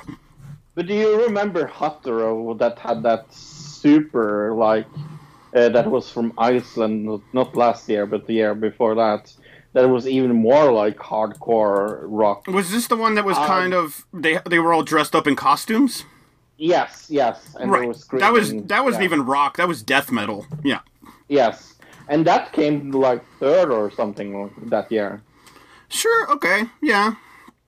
So, I actually think this is my dark horse of this year, at least so far. I gave it a 7. I just feel like the people who are voting are going to go, was that Kid Rock? And they're going to go, no, and this isn't going to get into the final round. It's going to get left behind, so I'm going to give it a 3. Let's talk about someone that is automatically qualified. That is Lasban. Isn't that how you say it, Luke? Sure. And it's the song Vai Cordame with Blaise Canto. He had this Earth song last year, if you remember. You didn't like that. I'm going to ask you, did you like this very, very, very ballad? I mean, it was very Eurovision-y. I feel like this guy doesn't have a very wide range vocally. Because he stays in the very middle range. And even when it feels like the song should go, like he should have a high point, where he should take his voice up an octave, he stays in that same range. So I feel like, I mean, he's playing to his strengths, but that's going to hinder him against a lot of other really impressive singers in Eurovision, you know what I mean? Who have, like, a huge range of singing ability. So, overall, I don't think this has a great chance, but he's already qualified, right? So it's, Right, yeah. He's directly qualified. One of the big 5, as we call them. And that's what I'm going to give him. I'm going to give him a 5.5. 5.5. Yeah, no, I don't like the intro to the song. It's very quiet. It is like... I think they're trying for like, oh, we have to be quiet and listen to this because there's no music or anything. It's just them singing, and it's like building and building and building. But what is this building up to is a big meh. So I gave it a 4.5. Yeah, that's exactly what I was saying. It's like it builds, and then it feels like there's going to be a crescendo and then a high note. Yeah. And he never hits a high note. Yeah. Right. Let's talk about the country I know nothing about. Norway, I think it's spelled. Norway. Okay, never heard of it. Never heard of it. This is Styx with Fallen Angel. Luke, what did you think about this? I mean, the choreography is kind of interesting. Is it? It's kind of interesting in, like, a Eurovision way. You know what I mean? Like, you know, in the way where, like, it's... very dramatic, very over the top, very flamboyant, I guess is a very good word for it. I don't, everything except for maybe his headband outfit combo. Like, I like the dancers and everything. One of the biggest problems with this song is the lyrics, and I'll tell you why. In the very beginning of the song, he says that he's an angel, and he keeps repeating how he's he's fighting his demons, right? I'm fighting my demons. Right. I'm an angel. And then towards the middle, he starts singing the name of the song in the middle of the song. He says, "I'm a fallen angel." Isn't a demon and a fallen angel the same? But then he also said he was an angel, so you can't be an angel and a fallen angel in the same song. That doesn't make sense. And then he's fighting his demons, but he's a fallen angel, so is he fighting himself? It's very confusing. I will tell you what's confusing, that this one... Hey, remember last year when Norway had this very, problems with the voting system look? Remember that? Slightly. I don't know. Remind me, because I don't 100% remember exactly what happened. Yeah, last year there was a lot of complaints online with people that couldn't vote. And NRK, the broadcaster, said this will never ever happen again. And one of the biggest reasons why the girl that won last year, that was amazing, amazing, wasn't in this and didn't automatically qualify for Norway was because of the voting system. NRK was a little concerned that they would call it rigged and they had many problems. Oh, they had the same fucking problems this year? What are you saying? Are you saying they didn't fix it in one fucking year, bro? That is definitely what I am saying, because the two last songs that was in the super final was my favorite, Kaino, with Monument, and this terrible, terrible piece of shit. I definitely saw people online were like, "Oh, Kaino." People in around the world was like, if Norway gets Kaino to Eurovision, they will win. And I was thinking to myself, yes, we will. Kaino with Monument is one of the most amazing bangers of this year. It is so fucking good, and it's so Eurovision. And they have this, they have already been in Eurovision and got the first place in the voting system. So they have those, funny enough, a monument behind them that would push them into a final this year as well, because people know them. But instead of that, the Norwegian people decide to vote for this obsolete piece of shit that even can't fucking sing. It's such a bad song. And this is my first zero from Norway that I can think of in a long fucking time. Hated the song. Hated it with a passion. Whew. All right. Email address, anotherdigitalcitizen@gmail.com. Go send us an email if you want us to talk about something, or if you have something to promote and you want to be interviewed on the show or something, we'll talk about it and see if we can get you on the show or not. Other places to check us out, Twitter @PodcastADC. We also have a Facebook page, Another Digital Citizen on Facebook. Cool. Anything feedback? Nothing that I saw, no. Okay, let's do Golden Globes. Hey, it's almost like we did that before, but now we're going to do the movies. Okay, I think I'll read them this time since you read them last time. Okay. Best Motion Picture Drama: The Father, Mank, Nomadland, Promising Young Woman, and The Trial of the Chicago 7. I am going to say Mank. Mank, okay. I'm gonna go Nomadland. Yeah, we'll talk about that movie a little later. Musical or comedy, Best Picture, Borat, Hamilton, Music, Palm Springs, or The Prom. I can't believe Music is in there with all the controversy. But I guess it got put in there before the controversy came out, and that's kind of right. Yeah. Music will definitely not win it. I'm going to go. Oh, it's your turn. Oh, right, I'm going first. I want to go Borat because I like that so much. Yeah. So yeah, I'll go Borat, I guess. I'll go. You go first, and then I'll say. I will go with Hamilton. That's a good pick. I just feel like it's been out, it's gotten a lot of awards as a play as well, but I was thinking Palm Springs might win. Best actor in a motion picture, Razad Ahmed for Sound of Metal, which I need to see still, actually. Chadwick Boseman for Ma Rainey's Black Bottom, Anthony Hopkins for The Father, Gary Oldman for Mank, and Tarsha Rahim for The Manchurian. I'm going to go with Gary Oldman. And I'm going Chadwick Boseman. Yeah. I don't know. I feel like you picked the wrong one there, to be honest, but that's fine. Yeah, they would give it to him because he's dead. Right. That's true.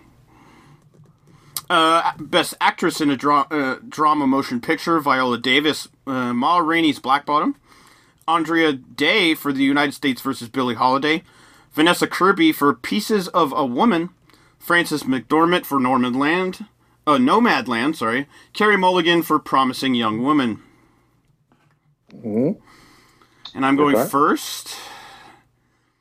I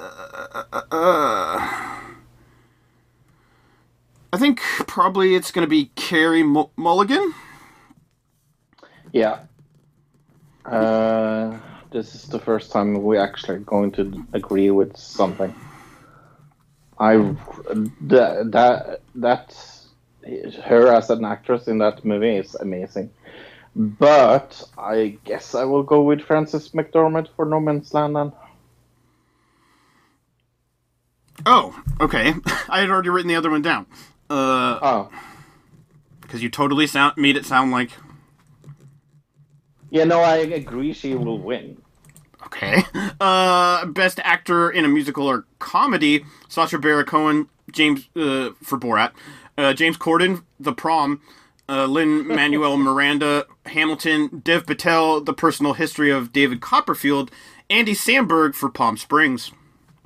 I'm going with Andy Samberg. It was a very good movie. I'm glad it is getting some recognition here, because it felt like one that wasn't going to get anybody noticing it. I guess I'll go Baron Cohen. Cool.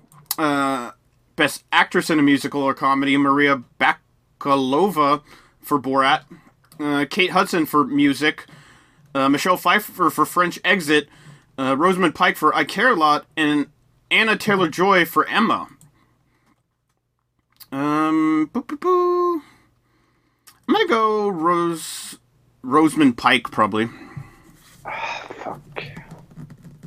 I will go with Anya Taylor-Joy then. You think the or whoever picked all these is feeling like, why did we put music in here? Yeah. I wonder, because it just came out. This is the problem with picking movies that the audience hasn't seen yet to put in the Oscar picks or put in an award show. When the audience hasn't seen them yet, especially, I don't know, since 2017, it just seems like a bad idea. They should start just only putting movies in award shows that everybody's seen, not just the Academy or whatever. And it just feels dirty when you put in things like I Care a Lot, when that just came out this week, and they announced these picks 3 weeks ago. It's just, I hate that, but what are you going to do? Okay, where are we at? Best Supporting? Yes? Yep. Best Supporting Performance in a Motion Picture, Supporting Actor, Sacha Baron Cohen for The Trial of the Chicago 7. Daniel Kaluuya for Judas and the Black Messiah. Jared Leto for The Little Things. Bill Murray on The Rocks. Leslie Odom Jr. for One Night in Miami. I'm going to go with Daniel Kaluuya for Judas and the Black Messiah. He was amazing in that. Yeah, and I'm going to go Leslie Odom Jr. Yeah. That was my second pick. Right. Okay, Best Supporting Actress in a Motion Picture, Glenn Close, Hillbilly Elegy, Olivia Colman, The Father, Jodie Foster for The Manchurian, and Amanda Seyfried for Mank, and Helen Zengel for News of the World. What the hell is that? I've never... Okay, sure. It's on Netflix. Okay. Yeah, it's your turn. Oh, it is my turn. I'll go Glenn Close. I'm going to go with Jodie Foster. What year is She it? hasn't... Yeah, that's what I'm thinking. Like, Glenn Close versus Yeah, Jodie that- Foster. It's apparently 1995 again, everybody. I know. Let's see. How many have we done? 1, 2, 3, 4. So this is the last one. Best Director. Yeah. Emerald Fennell, Promising Young Woman. David Fincher, Mank. Regina King, One Night in Miami. Aaron Sorkin, The Trial of the Chicago 7. Or Chloe Zhao for Nomadland, sorry. Okay, I have to put away my personal feelings about that because I know what I would personally want to win, but I am going to go with Fincher. And I'm gonna go Chloe Zhao for Nomadland. Yeah, that's what I want to win, to be honest. I think the other person that... Yeah. I think Aaron Sorkin also has a good chance. Sorkin, yeah, I was just going to say that.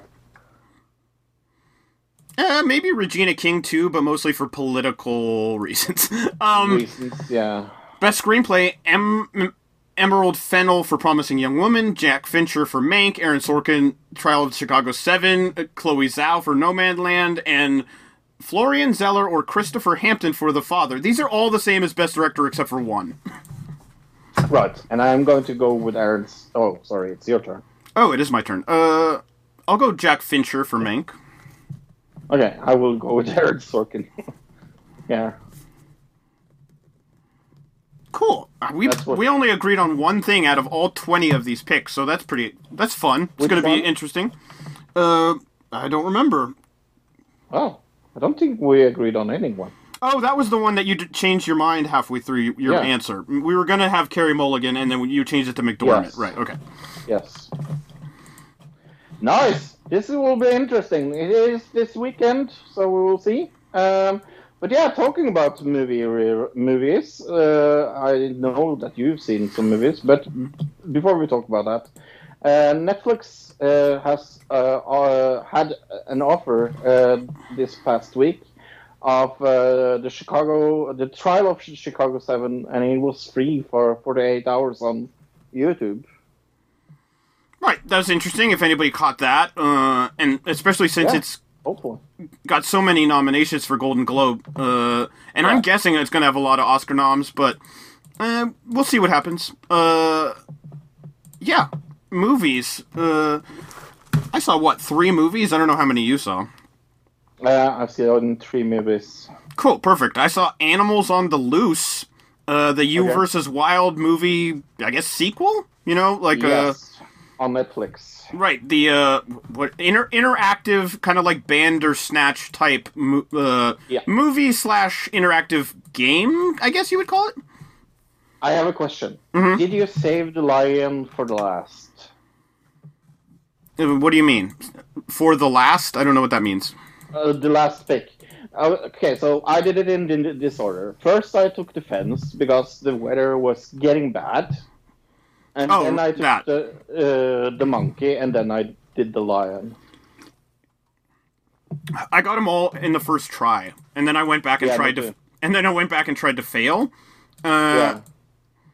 Let's see. The way I failed was I went up the tree when the Yeah. lion traps you against the car instead of going under Yeah. the car. I went up the tree, and that was one way I found to fail. So we've both saw the first one of these Bear Grylls type interactive shows, or movies, I guess. And that one you couldn't fail. There was literally no way to lose. And that was our biggest problem with that one. This one, you actually can lose. There's 3 different endings, at least. And then there's a 4th ending that is where you get all 3 endings, which is like I guess we would call 100% complete run, right? Right. And then there's also multiple ways to fail at it. So That is what makes this more interesting and better than the first one, for sure. I think they knew that was a problem with the first one. Especially if you do the fence last. That is maybe the most stupid thing, because he says in the intro, like, oh, bad weather is coming, you should take the fence right away. Right. And I was like, okay, we'll do the fence right away then. So all the animals is kept in. If you do it after, you can do it after you take the lion or the monkey, but if you do it last, you fail. Oh, is that another way? Because, yeah, I did it second. Yeah, I did the monkey and then the fence and then the lion, which leads you to the elephants. Right. Right. And then I went back and redid that part, and that's where I ended. But there's a couple ways to fail in this. I'd like to go back through and, double check. I think this is something that Netflix is kind of dropping the ball on. Is now there's so many streaming services right now. This could more of these, especially if you do more like Bandersnatch, which are more intensive, more for adult audiences, and more immersive. You could really stand out from all the other streaming services because you're ahead of the game with these interactive type movies. I could not agree more. Because nobody else is doing this. Paramount Plus isn't doing it. Disney Plus isn't doing it. Hulu isn't doing it. So if only Netflix is doing that, that makes them the only place. It's like you have no other way to get that, and you're going to want to pay for it, especially if they have. What if there was like a brand, like I can see Paramount Plus coming out, and then all of a sudden, a week later, Netflix is like, oh yeah, we got Bandersnatch 2, by the way. And everybody's like, fuck Paramount Plus.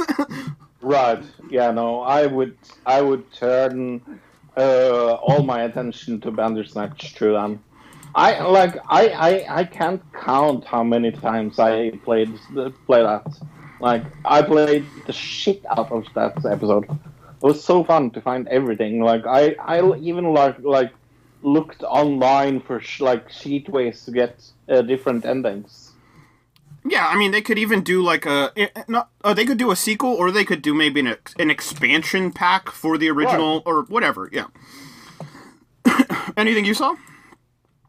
Yeah. What did you give this movie? Oh, yeah, good point. This is really hard to score because it just depends on which. Yes, yeah. I guess we're gonna score it kind of as a game altogether, and I'd give it. This one is definitely better than the first one, which I gave below a 5. So I'm gonna give this one a 6.5. I will give this a 6.5. This was funny. It was interesting. It was very fun when he got this blood-sucking eagles on him. Like, that's one of the ways that you can fail and things like that. Did you know that... Go ahead, sorry. I interrupted. No, come on. Did you know that Netflix has an interactive Minecraft movie?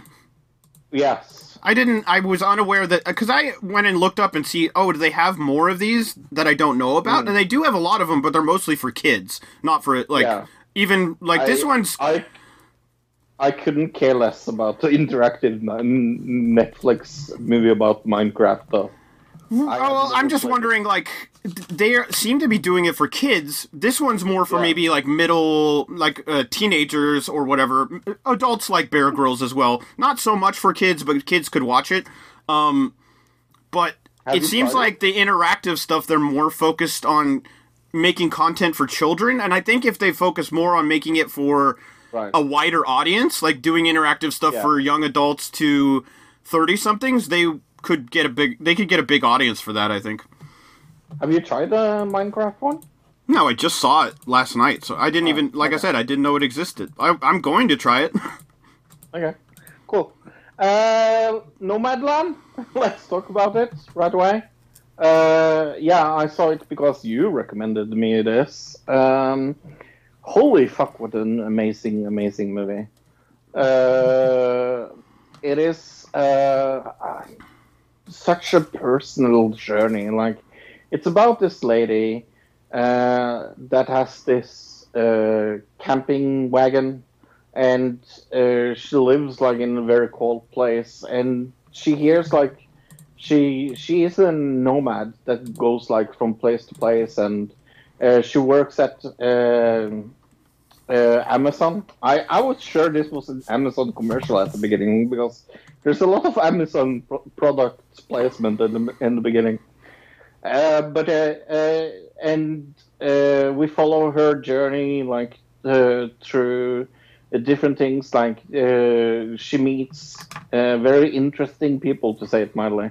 And I had to check this on IMDb, but everybody is playing themselves, well, or with their own name, and I find that very, very interesting.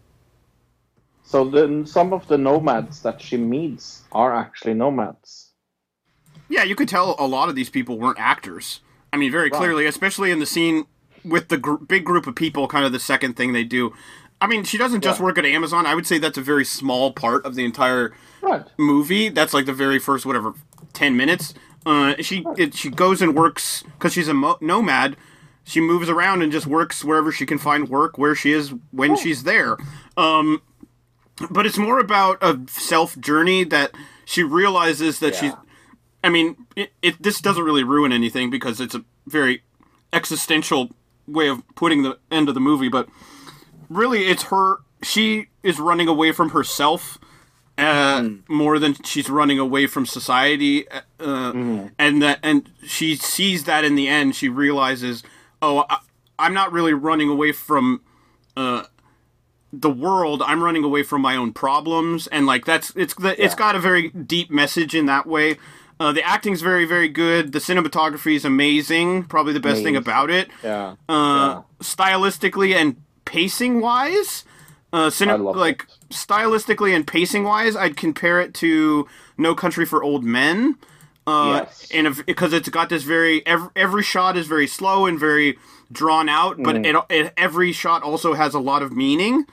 Even though it's a long, drawn-out shot, it's not boring because No Country for Old Men, the long, drawn-out shots are building tension to when inevitably somebody dies. This one, the long, drawn-out shots are building to show you a community, this new place that she's put herself into, and she's able to kind of intertwine herself into all these new places. She becomes friends with people instantly without even having to really think about it because she's so used to just moving around from place to place. Yeah, very good. I gave this a 9.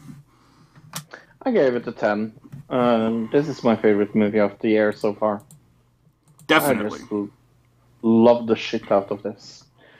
What other movie did you see this week? We saw I Care a Lot. We both saw this movie. Came out last weekend. I find it funny that all 3 movies we saw, all 3 of them were the same. But these were kind of some of the main movies that came out this week that weren't in theaters or whatever. So yeah, I'm not surprised. I am a little surprised you saw Animals on the Loose, because last time they did a Bear Grylls thing, it came to America before Norway, remember? So you didn't get to see it for another week or something. So I was thinking, I was even going to ask you hey, maybe we should watch it this weekend. Honestly, the great thing about, before we get into I Cares a Lot, the great thing about these interactive thing is, me and you could watch it again together and watch a whole different show. You know what I mean? Yeah. And that's, even though we've both seen it, we could watch it again and try to do different things together. And that's really cool, especially in a pandemic time, if you want to get together with a bunch of people on a Zoom call. And each time you could set up a poll where it's do you want to do this or do you want to do that? And everybody decides, hey, we're going to go on this path. That could be really cool. I don't know. An idea for pandemic fun. But I Care a Lot is about, Rosamund Pike, who plays this woman who is completely evil because she takes advantage of elderly people by putting them in a care home and stealing their any money or property they have from them through basically the same way Britney Spears' father is stealing from her. Yes. So I thought this was very topical, strangely enough. It's very topical, and it's very Coen. This is a movie, it reminded me of one of the most underrated movies by Coen brothers, Burn After Reading, in a way. It's just it is so good. I really, really, really like this movie. I thought it was top of the notch funny. I can't remember the last time I laughed and had such much fun. All right, what are you going to give it? I am going to give it a 7.5. Okay, yeah, there's a very large issue that I even saw somebody write an article about today about this movie. The Diane Wiest character, the old lady who's actually being taken advantage of in this, they end up making her look like the bad guy, even though she is kind of the bad, like I'm not going to ruin the ending, but she's slightly bad, right? But in the scope of things, she was the best person of everybody in the story, right? She was the least bad person out of everybody, right? But she ended up being put in the same boat as all these other people, and they almost made it seem like the Rosamund Pike character in the end was like the good guy, or people could construe it that way, that she was just doing it because it was her career and she was fighting for her career, and that made it all okay. Like, you could twist it that way in your mind. If I can see people doing that, and the whole thing, the whole thing about that is kind of, it's a little crooked, I guess, is the best way to put it. Sure. What did you give it? Geez, I gave it a 6. No, I'll give it a 7. Okay. What'd you give it? 7.5. Oh, okay. Yeah. Yeah. I really liked that, especially the ending without spoiling anything.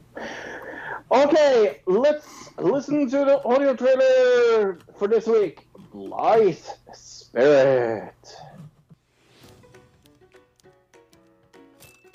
What seems to be the trouble, old chap? I've been commissioned. Does this look British? Yeah, it definitely looks like it's shot with a British camera. You can tell the difference between American and British cinema for sure. Bonsoir. Oh, Judy Dench. I love Judy. Wow. She's not on like the top of the list of characters though. Oh.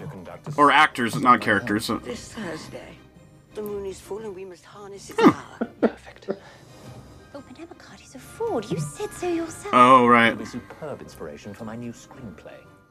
Is anybody there? Oh, is that you, Maya? My spirit guide. She was Tutankhamun's wet nurse. Is there anyone on the other side that you think of? Elvira, his dead ex-wife. I shall have to go into a trance. Wow. I love him as well. Elvira, Hello? you're dead. And I like her as well. Yeah, a ton of good actors in here. The ghost of my first It's Rob Fisher. here with us in the room. Yeah, based on a 1945 movie. And I mean, they're sticking with kind of the 1920s, early 30s look, for sure. Yeah, I like that. I sincerely hope not. It's not a coincidence that you haven't published a word since my demise. Finished the first act of my screenplay. Elvira helped me. She's dangerous, Charles. You're the one I love. I haven't the foggiest I still think it's weird she's married with Borat. Right? The true love. True love never dies. Oh, yeah, I'm really liking the look of it. Like, Yeah, me too. I mean, it looks funny, but the cinematography looks really cool. yeah. Everything looks very colorful and over the top, you know what I mean? Yeah, I like that. Yeah. Something took place. I can feel it in my base chakra. Okay. Okay, what is this Oscar-nominated movie all about, Luke? A spiritualist medium holds a seance for a writer suffering from writer's block, but accidentally summons the spirit of his deceased first wife, which leads to an increasingly complex love triangle with his current wife of 5 years. 5.3 out of 10 on IMDb. Only 29% on Rotten Tomatoes, 74% of Google users liked it. Yeah. Sarah Burry said, a movie so flaccid, not even Viagra could revive it. if I could give this abomination 0 stars, I would. One phrase sums this movie up perfectly: style over substance. Channeling the essence of Hollywood volcanoes than any true spirit. This movie film failed to impress on any level. Good actors, poorly cast for a bad script. Dan Stevenson left me cold as dead as his first and as his first wife Elvira, playing a weak and influential man who neither deliver his job in the bedroom or the only times he's capable of getting any more done is the help from his wife. It makes me wonder how he managed to bag himself 2 of them. Okay? That's a bad review. A great film ruined. I love the actors in other roles, but frankly, none of them are believable or likable in this, said Stephen Murdoch. Yeah, a lot of bad reviews on Google. I'm looking at the Rotten Tomatoes. It's got 30% tomato meter, like we said. 32% audience score. So, this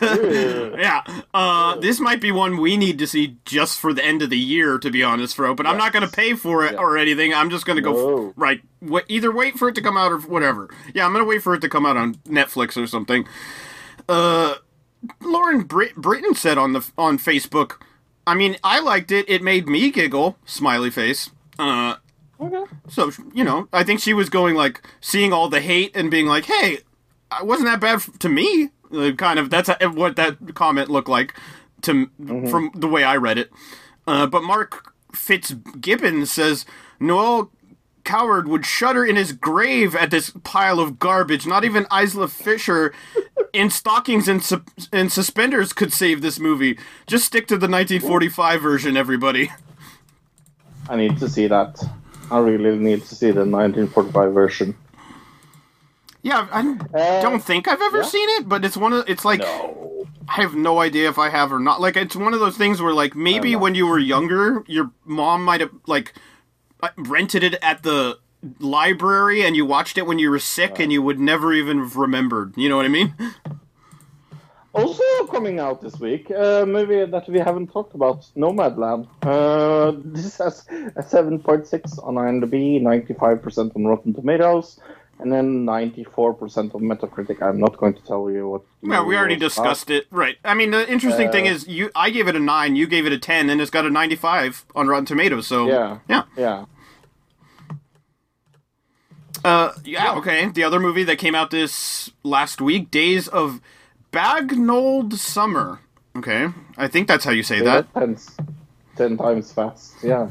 A teenager spends his summer listening to heavy metal music while trying to get along with his librarian mum. So this must be British because it says mum. Yeah. 6.6 out of 10 on IMDb. 91% on Rotten Tomatoes. 57% on Metacritic. Starring Earl Cave and Monica Dolan. Cool. audibletrial.com/another digital system. That's audibletrial.com/another digital system. Get the 30-day free trial, a free book. If you cancel, you can keep the book, and it helps the show out. Next week, we will go over the results of the Golden Globes. We will cover the news of the week. We will do Tell Me Your Secrets, episode 2. And we will do another digital review of Tom and Jerry. Some people says it looks awful. I think it looks fun. I never watched Tom and Jerry when I was a kid. Oh. I saw maybe an episode or something at some point, but maybe it was just not on a channel I had when I was younger or whatever, but I never watched it. Cool. Jeremy around. Guess what, Luke? I have gotten a new channel in my Disney Plus. Okay. Oh, like a new section in Disney Plus. Okay. Yes, new section, and it's called Star. Star. Look, yes. Okay. They have. I will tell you what Star has. This is kind of like weird. They have solar opposites. Like this is kind of Hulu, but it's bad Hulu. Family Guy, Futurama, American Dad, Cleveland Show, 24, Deadpool, Big Sky, 3 Billboards outside Ebbing, Missouri, Grand Budapest Hotel. Like, there's so much on this new channel or new section. Right. So What do we call? I guess. Section is probably the best. It's definitely not a channel. That's for sure. I don't. Yeah. Right. Yeah. Go check that Blackish. link I put in the chat, Fro, while I talk about it. Okay. I saw a commercial for this last night when I was watching. I don't know, something I was watching on TV, and I thought it was the funniest thing. It's something I really, really want, but there's something very wrong, very, very wrong about this product. It's called the Moxie Shower Head and Wireless Speaker. Okay? Combining luxurious spray and high-quality speaker, the Moxie Shower Head turns any shower into an immersive sensory experience. Both versions of the Moxie are enabled with Bluetooth technology. It says, plus, the speaker can easily be removed so you can bring it wherever you want to go. The beach, a picnic, or just lounging around. Something seems weird to me about taking something that's been in your shower and, like, taking it to a beach or a picnic. I love how it says related products, and it says mirrors, kitchen, bathing, toilets, and toilet seats. So you can also buy toilet seats. You can get it with Amazon Alexa voice activation, so you can, like, ask Alexa. You can yell at Alexa in your shower head. Well, I have a Google Home in my bathroom, so yeah, but is it in your shower head? No. Okay. I have a Bluetooth speaker in my bathroom. I don't have one in my shower head. Yeah, no. There's something so ridiculous. Like, this is a product I want. 100% want this, right? But it's absolutely ridiculous and stupid, but I love it. Yeah. It is so ridiculous that I want it. That's kind of like... Right, totally. Yeah. That is so fucking weird. Yeah. Anything else? WhatsApp. We didn't talk about that in the news. I didn't know if WhatsApp users who do not accept the updated terms and conditions of WhatsApp will be unable to receive or send messages. They will be listed as inactive. That's going to happen.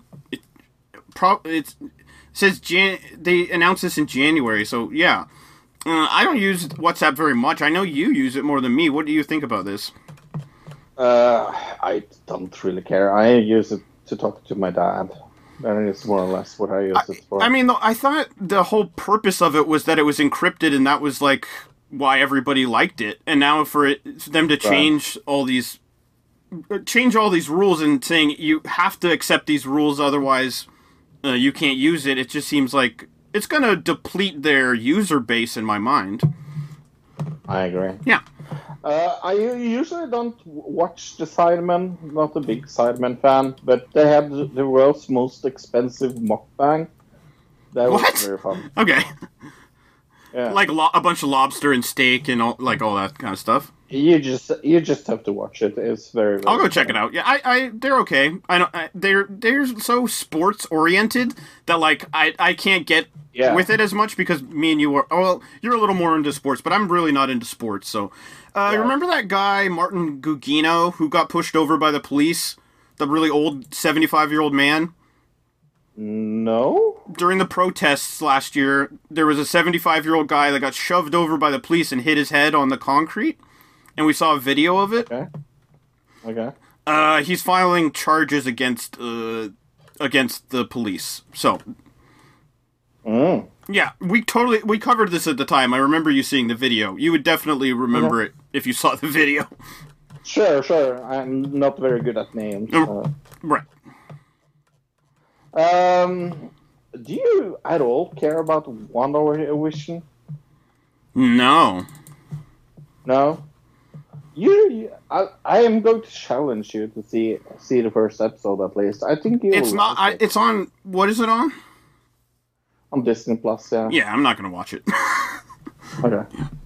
I don't watch things on Disney Plus. I don't watch it. I don't watch it. Yeah, you're like my dad when it comes to that, things like that. My dad is also like, is it on that? Okay, I don't want to watch it then.